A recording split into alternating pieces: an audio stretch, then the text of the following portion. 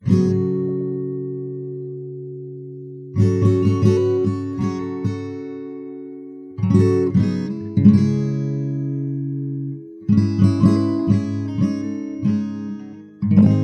U.S. debt ceiling is a legal limit on how much already accrued debt the U.S. government is allowed to pay off by accruing more debt. If we think of the total U.S. debt, which is something like $31.5 trillion, as of the day I'm recording this, as a credit card bill, the debt ceiling says, in essence, no matter how much of that debt you need to pay off on a recurring basis, to not default on all that spending. No matter how big the payments you have to make, there is only so much you are allowed to pay back using other sorts of debt. Metaphorically paying using other credit cards. This metaphor falls apart, though, when we consider that the U.S. government and many other governments often pay their debts with other sorts of debt. It doesn't work the same way for a government as it does for an individual or household, because governments often sell bonds and treasury bills to raise money for necessary expenditures. Paying the military, paying Medicare beneficiaries, paying for all sorts of safety net-related welfare programs, things like that. It's possible that the U.S. could someday pay down all its debt and revert to a model in which it doesn't need to raise money to pay its bills. But it's been a while since that's been the case, and some economists have argued it's actually not so great to operate in that one-for-one, dollar-in, dollar-out fashion if you're hoping to grow the economy. There are a lot of opinions on this, and some contend that we should just go debt-free as soon as possible. But it's not clear that doing so would be ideal, except in the theoretical sense of not being in debt seeming like a generally good thing.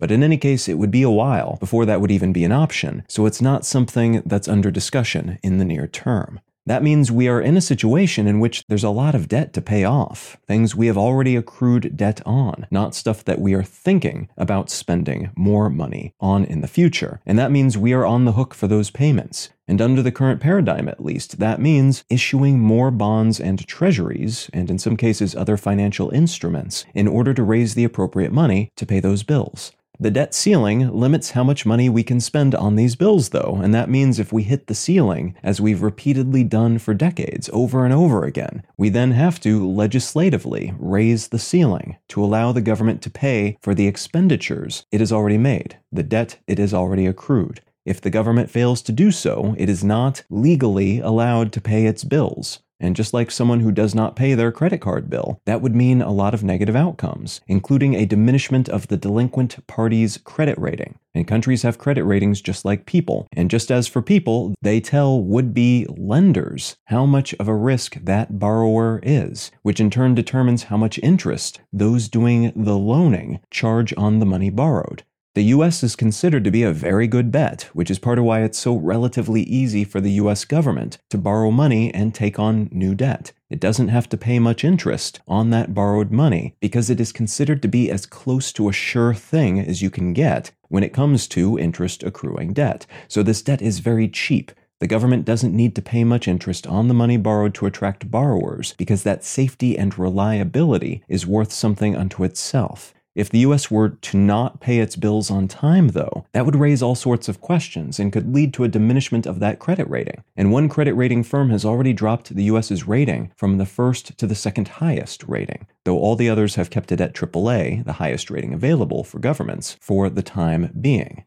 If you are thinking this debt ceiling business seems unnecessary and risky, why limit this end of the spending funnel rather than just limiting spending before debt is accrued if that's what you're aiming to do? If you are thinking that, you are not alone. And as of 2023, only the United States and Denmark still have debt ceilings that set an absolute concrete figure as to the limit, rather than a percentage of total GDP, though most countries don't have debt ceilings at all. And part of why this isn't a popular approach to limiting spending is that it's often just a bureaucratic hoop to jump through on a semi-regular basis, especially for countries that are good for the money that they are borrowing with little chance of delinquency under normal circumstances. The debt ceiling mostly just raises the possibility of delinquency because the government artificially ties its own hands. It can easily get the money it needs to pay the debt, and that debt is cheap, but it does not allow itself to do so. And again, this limit applies after the spending has already occurred, which means it is not limiting spending. It's just making it more difficult to pay for what's already been spent. So it's a bit of a pointless exercise from most modern perspectives, and yet here we are. What I'd like to talk about today is the most recent round of political posturing that has been sparked by the debt ceiling in the United States. What is in the debt ceiling deal that was struck between Republican and Democratic leaders, and why so many people are unhappy about that deal, despite most of them having voted for it.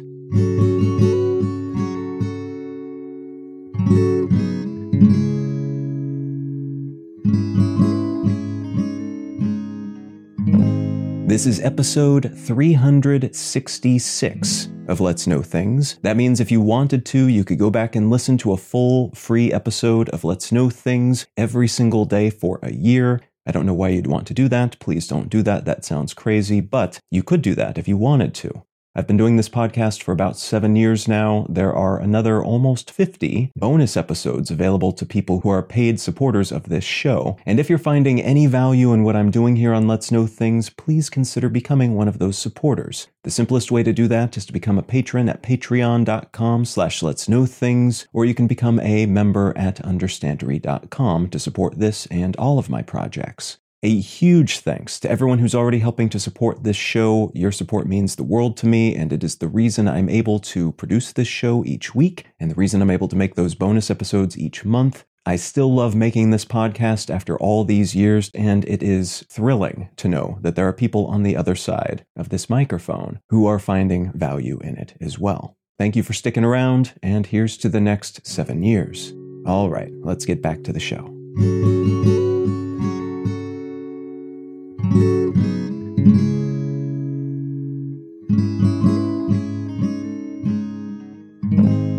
Last Saturday, June 3rd, U.S. President Biden signed the Fiscal Responsibility Act of 2023, which, among other things, ended a months-long standoff between the Republican Party through its avatar House Speaker McCarthy, who manages his party's majority in that half of Congress, and the president himself over the nation's debt ceiling. More specifically, this act settles the issue of whether the debt ceiling should be raised to account for spending that has once again surpassed the current limit, which means new borrowing is required if the government wants to be allowed to pay the nation's already accumulated bills. Biden and McCarthy both said throughout this process that there was no chance of the country actually defaulting on this debt. To do so could be incredibly damaging to the long-term economic well-being of the United States and could go on to cause an international economic catastrophe. Reliant as so many nations are on the U.S.'s fiscal reputation and the reliable value store the U.S. dollar has represented since the mid-20th century. Despite those theoretical reassurances, though, some experts were watching this standoff with sweat on their brows, as it seemed like a game of chicken that both sides had reason to play all the way to the end, come what may. The president, for his part, was incentivized to not present the debt limit as something that was up for negotiation. The Republicans had previously attempted to, in the words of many analysts, hold the economy hostage to get what they want from a Democratic president, threatening to tank the economy if they are not given something in exchange for their debt limit-raising votes. And when they seemed primed to try the same thing again, Biden said basically, no deal, I'm not even going to have that conversation, because to do so would be like negotiating with terrorists who are threatening to seriously hurt the country for their own gain. It would also likely incentivize Republicans to do the same in the future, anytime they find themselves with a Democratic president, because they never try the same thing when a Republican president is in office. They just vote it right through. McCarthy, on the other hand, kept hinting that something bad could happen, while also hinting that he would never let things go too far, though all that hinting seemed ominous in the context of the larger political state of play, because a significant portion of his own party seemed downright thrilled to have the opportunity to trigger an economic crisis, and even started talking to the press about how many problems it would solve, without evidence or credibility. But the fact that there seemed to be that many Republicans keen to tank the U.S. economy, and consequently, the global economy, in order to create chaos that they might be able to profit from, was worrying, as it meant they might be able to take advantage of any slip-ups or time constraints to make that happen. And if any of the adults in the room stumbled or failed to take some small element of the negotiations and process into consideration, that might represent an opportunity for that segment of the party. McCarthy was also incentivized to push for more till the very end by those same members of his party, the so-called MAGA wing, which is loyal to former President Trump, or in some cases wants to go even further than Trump ever tried to go with some of his more extreme far-right policies. In taking the speakership, McCarthy had to give up some power to this wing of the party, including the introduction of a new rule that would allow any representative to call for a vote for his removal at any time, and that call would then have to be honored. There's a sort of sword of Damocles hanging over McCarthy then, and pushing these negotiations harder than might have made sense under other circumstances, thus kind of made sense from the perspective of trying to protect his position within party leadership. Had he not pushed hard till the very end, there was a very good chance one of these MAGA Republicans would have used it as a justification to call for his ouster as House Speaker. The practical outcome of this unstoppable force coming up against this unmovable object was that negotiations were sluggish and intentionally drawn out, neither side giving much ground, and the whole conversation periodically ceasing entirely for days or weeks at a time. The country sleepwalked toward a cliff then, and that cliff was moved back a few times by Treasury Secretary Yellen, who was able to shuffle money around and trim spending, not without consequence, in order to keep the lights on. But she made clear over and over that this was not a sustainable level of spending to keep things going. It was starvation rations, and eventually she said that June 5th was the hard deadline for when the government would slam into that ceiling. No longer legally allowed to borrow the money it needs to pay its bills, casting the country and the world into unfamiliar and somewhat terrifying territory. Biden has now signed an act that suspends the debt ceiling, rather than raising it, until January of 2025, giving the involved sides some breathing room to hopefully hammer out something more long-term on this issue, lest it become a political cudgel to hammer each other with every time the country is on the brink of hitting it. And that 2025 date is important, as it means this will no longer be as pressing an issue during the upcoming 2024 presidential election. This act also includes an array of new rules and changes to old ones, capping some spending and putting some limits on a few of Biden's plans, though it doesn't outright kill any of his most prominent efforts. And because it's not brutal enough on those Biden-implemented and supported programs, this act is not beloved by many Republicans. But because it does truncate some things Democrats like, it's not beloved by many of them either. The majority of both parties do not like this act, but both mustered enough votes to pass it because they'd come too far. They'd pushed things all the way to the brink, and if they did not pass something, immediately the country would have gone into default.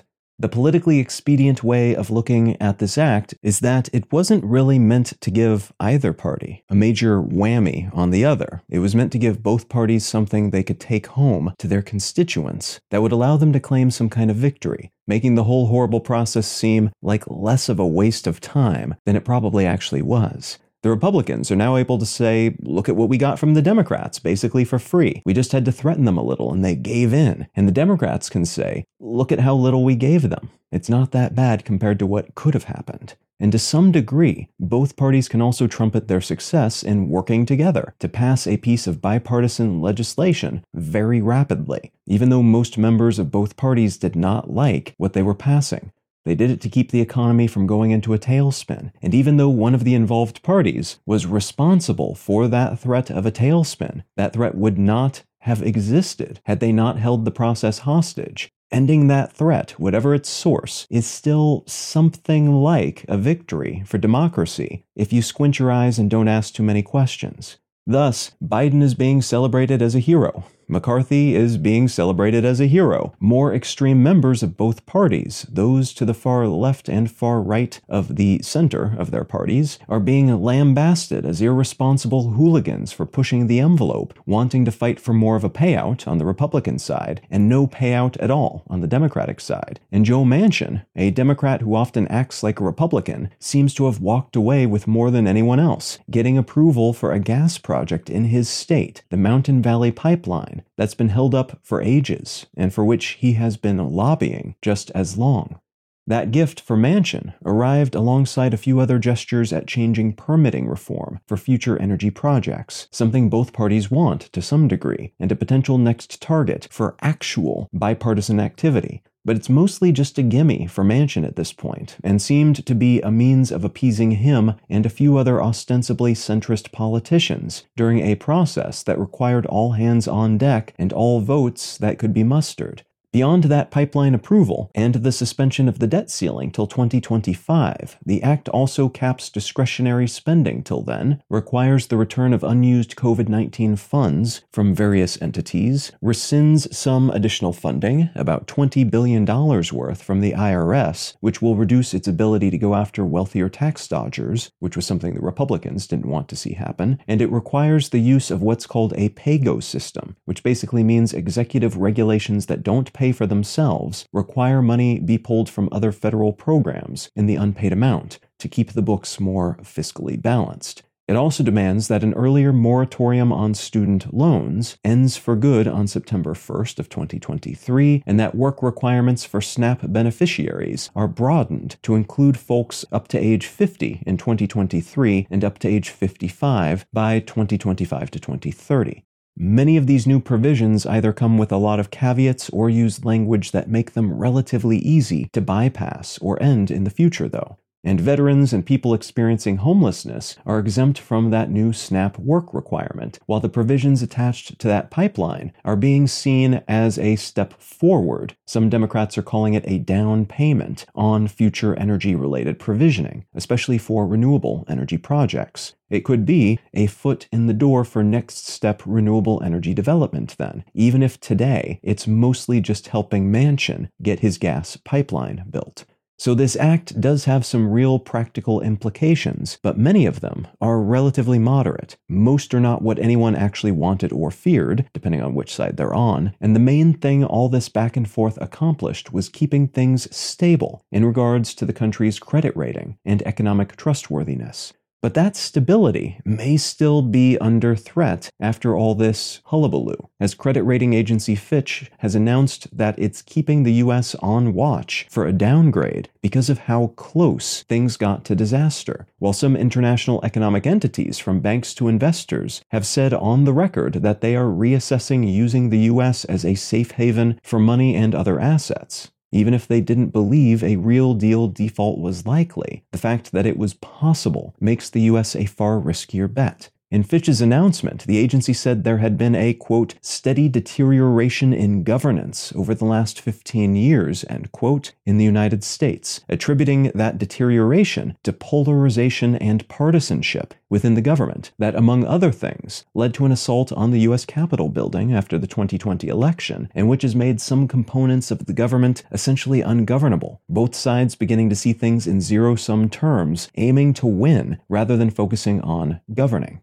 Fitch says it will resolve its watch in the third quarter of 2023, but the variables it is working into that math, especially those related to the lack of governance due to heightened polarization, will almost certainly remain basically the same for a long while, debt ceiling victory or not, until something more fundamental changes in the way these entities and the officials of which they consist behave and operate.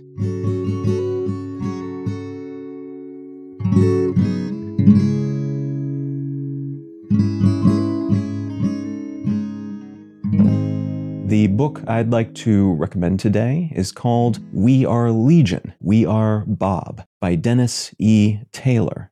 This is the first book in a series called The Bobaverse, and it is a very tongue-in-cheek, humorous sort of science fiction series predicated on the concept of von Neumann probes, a von Neumann probe being a spacecraft that is self-replicating, so it can make more of itself in addition to being able to make anything else. It can build manufacturing facilities that can produce just about anything, including more of itself. So then over time, theoretically, you could send this type of spacecraft into any part of the universe, and using what raw materials are on hand, mine and refine and utilize those raw materials to make more of itself, creating kind of a swarm of probes if it wants to, and then that allows it to amplify its efforts and to create more stuff, and then conceivably slowly take over the galaxy or the universe on behalf of whatever species built this probe. In this case, the probe in question is being manned by a human being who died and whose intelligence was used to create an artificial intelligence. His brain mapped and uses the base for creating this AI. And so he becomes the intelligence controlling the probe, and that leads to a galaxy-spanning narrative, a whole lot of interesting adventures, a whole lot of speculation about what it would be to have these types of intelligences, what it would look like, what it would enable, what it would disable, and it's all through the lens of a main character, a protagonist who becomes a collection of protagonists who have a fairly unique view, and often quite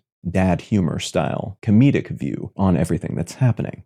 Now, if any of that sounds interesting to you, consider picking up a copy of We Are Legion, We Are Bob by Dennis E. Taylor. You can find out more about me and my work at Colin.io. You can find the show notes and transcript for this and every episode of the podcast at letsknowthings.com. You can find my other news-focused podcast, One Sentence News, wherever you get your pods or at onesentencenews.com. I've got another podcast, Brain Lenses, you can also search for or find at brainlenses.com. And feel free to reach out and say howdy on social media. I'm Colin Wright on Facebook and YouTube, and Colin is my name on Instagram and Twitter. Thank you so very much for listening. I'm Colin Wright, and I'll talk to you again next week.